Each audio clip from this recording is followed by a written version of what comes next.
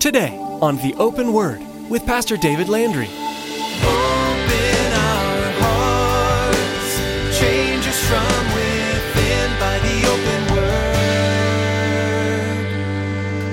Give us ears to hear your truth and eyes to see the needs around us as we draw close to you. May we thirst for the water that your love brings us. Open our hearts, change us from within by the open word. That's the danger in pretending to be a sheep. The longer you do it, the harder it is to be converted. Your heart hardens. The message of the gospel no longer moves you. You continue to live and walk in a lie. The personality trait of a true believer is vastly different than that of a non-believer. Just as, again, the trait of a sheep is so totally different than that of a dog or of a pig. So what does your life say about you? Are you a true believer or are you a false professor? Due to the deceptive nature of the human heart, we can easily convince ourselves that we are someone or something we are truly not. Perhaps the most tragic form of this deception is none other than an individual who believes that they're saved but aren't. In today's message, Pastor David warns us of the dangers of continually hardening our hearts to the call of God's Spirit in our lives.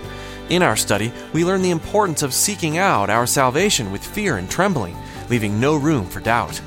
Now here's Pastor David with part 2 of today's message, False Personalities, from the book of 2 Peter chapter 2. Open our hearts, change us from within by the open word.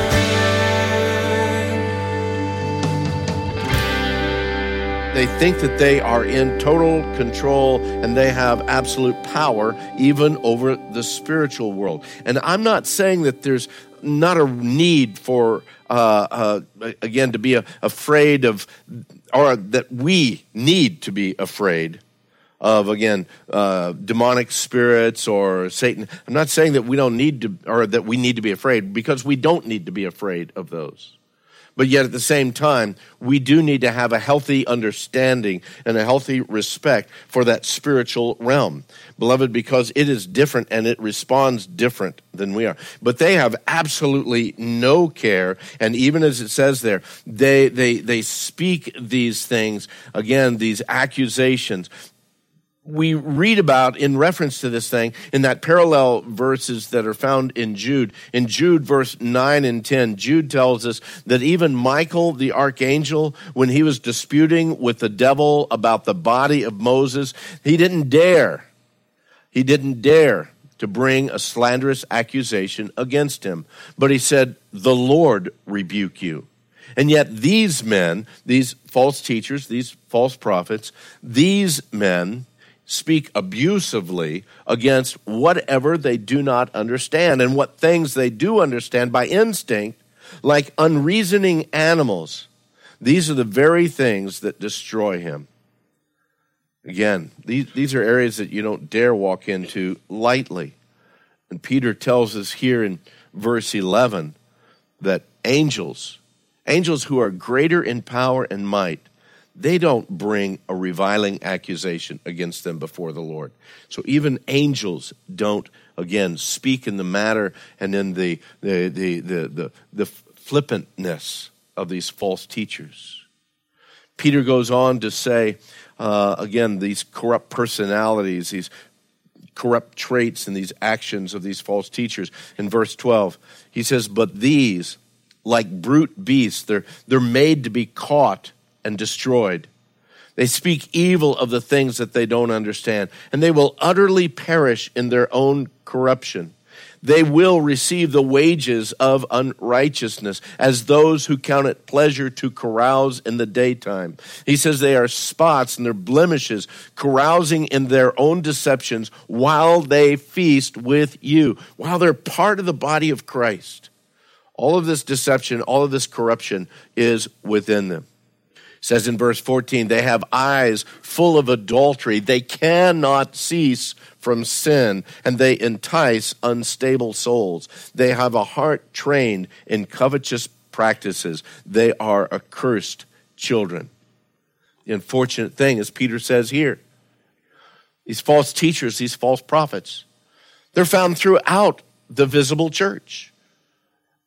And I don't believe that there's any barriers of denominations or church types either.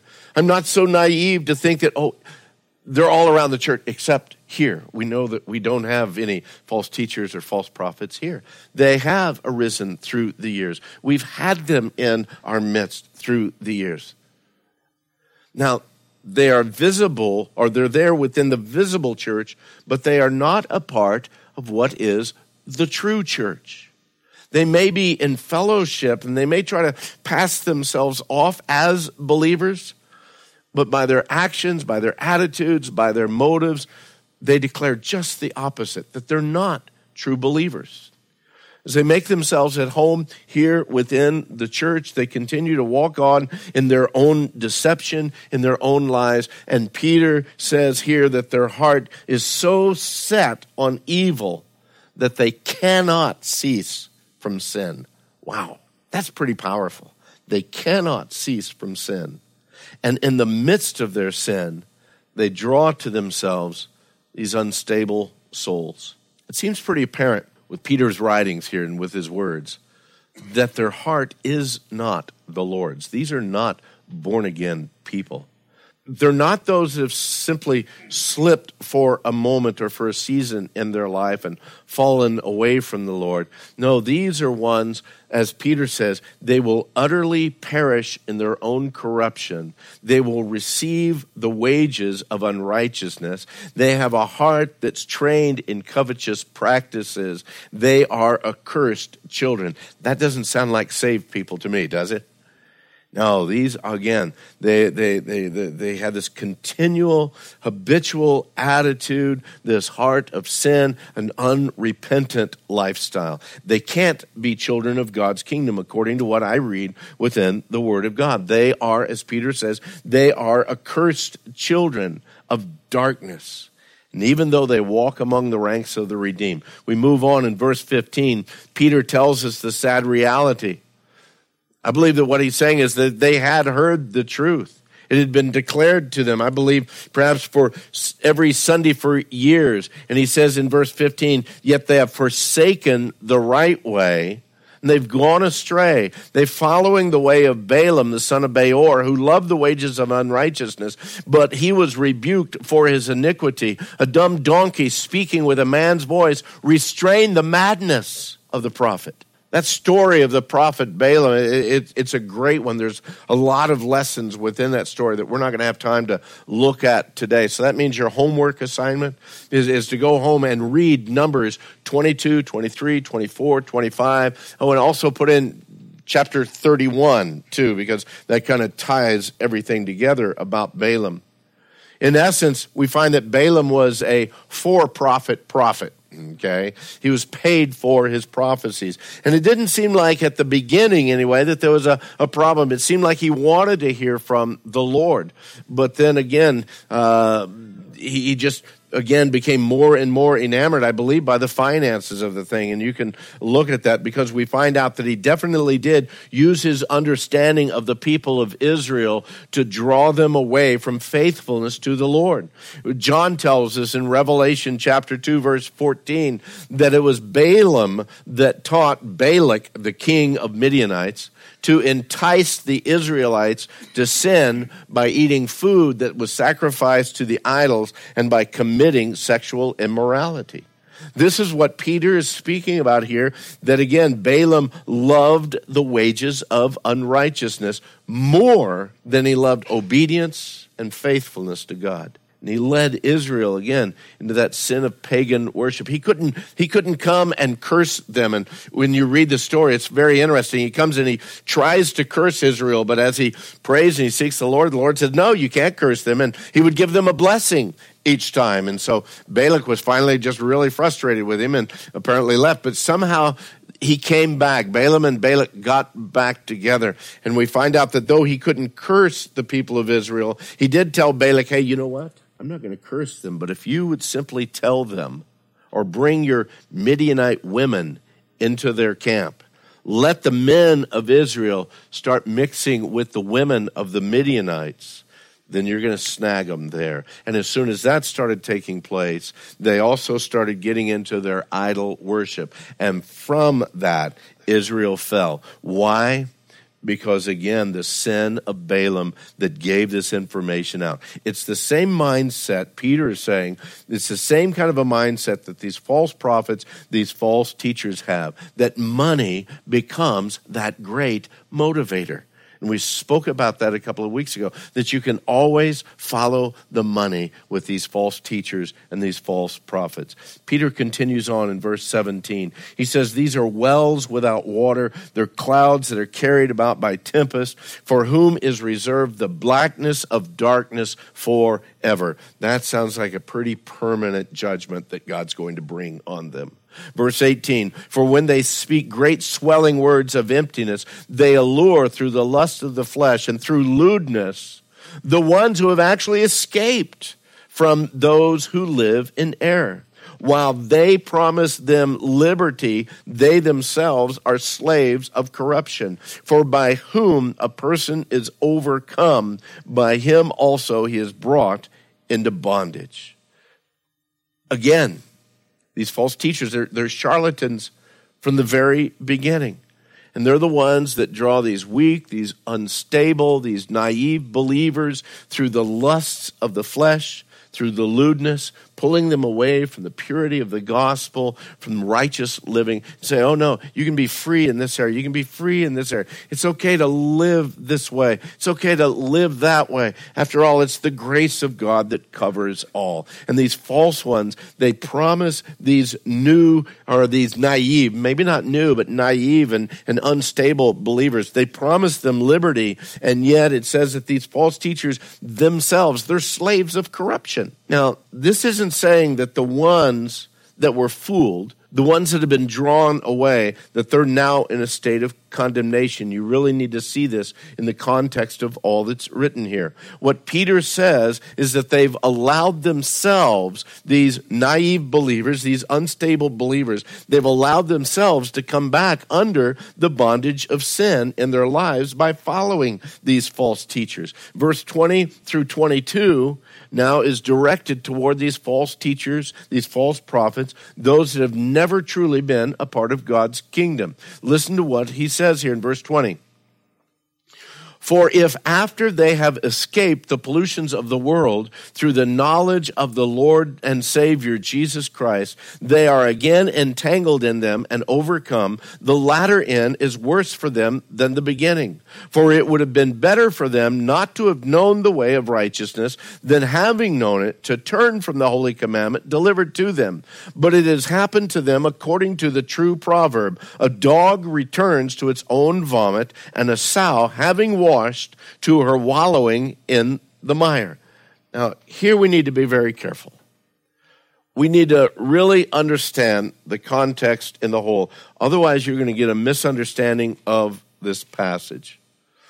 The very first question that you need to ask when we start speaking of those that have escaped the pollutions of the world and again entangled, it says after they. So the first question you have to ask is, who be they? Who are the they that Peter is speaking about? Well, the they in verse 20, I believe, is the same they of verse 19. Look at verse 19. And he is speaking about, again, the false teachers leading the believers. And he says, while they, the false teachers, promise them, these naive believers, they promise them liberty, they, the false teachers themselves, are slaves of corruption. I feel it's very clear in the English. It's even more clear in the Greek that, again, the they of verse 19 is also the they of verse 20. And so we begin with that understanding. In verse 20, Peter continues on with this declaration of the condemnation of these false teachers. So then what does it mean? That the false teachers and these prophets, They have escaped the pollution of the world. They are then again entangled in them and overcome. And it says that their latter end is worse for them than the beginning. I believe that what he's saying is these false teachers, they've heard the message of salvation over and over and over again as they've been a part of the visible church. And they have been partakers of the graces of God. Why? Because they've been a part of the church. Not through salvation, but much along the same way that a non-believer is covered by grace within a household where there is a believer. And the word speaks about that again, even of an unbelieving spouse. Hey, don't leave them because your family is covered by you as a believer there. And I believe for these false teachers that they had experienced many of the graces of God simply while they were with the church, while they were partakers. Again, it's not a guarantee of their salvation, but it is a strong portion, or it's an application of what's known as common grace. And these false ones, as they've experienced the graces of God actually vicariously through the experience of God's people, that they've seen God move, they've heard the testimonies of saints, they've seen the blessing of God in so many ways, and yet they themselves were never converted. They might have had a religious experience, but there was never a conversion. And now their hearts, because they've sat under the teaching so long and have rejected the teaching for so long, their hearts have become hardened and they remain, again, a false portion of that household of faith. As this happens, the message of the gospel becomes harder and harder for them to receive. Why? Because their hearts have grown further and further away from the truth. And they themselves, they're further and further away from repentance. And as the word says, their latter end is now worse for them than it was at the beginning, because they become hardened to the gospel. The gospel message no longer appeals to them. They've hardened their hearts to that point of no longer being able to hear and no longer responding to that wooing of the Holy Spirit. For so long, they looked like sheep. They hung around with sheep. They even spoke the language of the sheep. But they were never truly changed. They were never truly converted from what they were. They remained the same, lost and without hope. Peter makes it very clear that there was no conversion in these lives as he brings together both a Jewish proverb as well as a Jewish saying or phrase of that day. To be called a pig or a dog within the Jewish culture was like the ultimate of insults. And here Peter says the dogs and the pigs return to who and what they are. He says in verse 22, but it happened to them according to the true proverb, a dog returns to his own vomit, and a sow, having washed, to her wallowing in the mire. I need to give you some information this morning that may just absolutely overwhelm some of you, and it may, again, just impact you in a very powerful way, but I feel I need to give it to you this morning. No matter how cute and cuddly that little dog is that you have in your family, no matter how much you have embraced him into your home life, he is a dog, okay? He is a dog. He will never be anything other than a dog. He will never be a sheep, okay? He is a dog. No matter how well you have him trained, no matter how many things he can do, no matter how many tricks he can play, he is a dog. And like Peter says here, he'll continue to do the things that dogs do, like a dog returns to its own vomit. And that's only one of the mild things that dogs do for, okay. I understand this. He is a dog. The Reardons are going to be taking a pig to the county fair, enter it in the 4-H competition. They've raised the pigs, they've fed them, they've cared for them, they bathed them, they pampered them beyond belief. It is a pig, okay. They bathed them, that pig, after it's all bathed up, and I don't know if they put perfume on it, make it smell like lilacs and lavender, I don't know. Maybe a little bow on the head. Somebody told me last night, yeah, and don't forget the lipstick on it, so. But the thing is once that pig is left to herself, guess where that pig goes? To the mire, to the mud pile. Why? Because it's a pig, and it never was a sheep. The dog returns to its own vomit. The pig returns to the wallowing mire. Why? Because they never were changed. They never were anything else.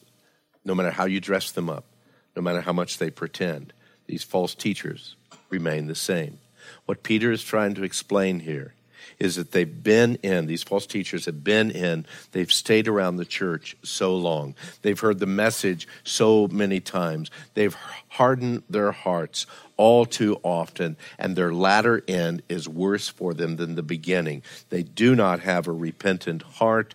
They will return back to what they really are. They pretended to be sheep, yet they remained as dogs and pigs, never having a conversion experience. And beloved, that's the danger in pretending to be a sheep. The longer you do it, the harder it is to be converted. Your heart hardens. The message of the gospel no longer moves you. You continue to live and walk in a lie. The personality trait of a true believer is vastly different than that of a non-believer. Just as, again, the trait of a sheep is so totally different than that of a dog or of a pig. So what does your life say about you? Are you a true believer or are you a false professor? We do need to be on guard for false teachers. We do need to be on guard for false prophets. But also, we need to know, you need to know, that you truly are a sheep of his flock, one of the redeemed. Check the traits in your life, not by an internet test, but by the Word of God. When you lay your life alongside the Word of God, the Word of God tells us in Galatians chapter 5, it says, but the fruit of the Spirit is love, joy, peace, long-suffering, kindness, goodness, faithfulness, gentleness, self-control. And that's control of self. Against such there is no law. And those who are Christ, they've crucified the flesh with its passions and its desires. And if we live in the Spirit, let us also walk in the Spirit. Let us not become conceited, provoking one another and envying one another. So how does your life measure up? Where does your personality trait fall along these things? Or should we ask your spouse? Why don't we ask the Spirit of God to reveal to each of us, Lord, reveal my life to me. Reveal those areas in my life that are far from you that need to be yours. Reveal to me whether I'm truly yours or whether I've just been playing religion all of these years. Trying to play religion won't get you closer to heaven. It'll actually get you further away because you'll start believing the lie. Is the Spirit of God abiding, living in your life? And are you growing in the traits that again speak that you are of the redeemed? Open our hearts, change us from within by the open word. It's easy to overlook the smaller books of the New Testament, such as this short letter of 2 Peter. That's why it's so great to have a teaching like the one you heard today, where Pastor David was able to remind us of its importance and take us deeper into the meaning behind the words. If you want to keep studying through these audio messages, Pastor David is here to share with you how you can do that. Thanks, Chris. The Open Word has an archive of previous messages ready to be listened to, downloaded, and shared at theopenword.com. Simply click on the Teachings link at the top of the page. You can also take the Open Word with you as you go by subscribing to our podcasts. This can be done through our website or by searching for The Open Word on iTunes. By subscribing, you'll have sound biblical teachings with you anytime and anywhere. Thanks, Pastor David. In his letter, the Apostle Peter spoke forcefully of the coming day of the Lord, where the earth will pass away and everything here will be gone. He gives us instruction on how we should live in light of this fact and encourages us to diligently pursue godliness. These teachings from so long ago are still practical lessons for living a godly life that we need to study and apply today. We hope you've been encouraged, but also challenged to go deeper in your walk with Christ. Thanks for tuning in today for Pastor David's message. Be sure to join us again to continue studying 2 Peter right here on the Open Word.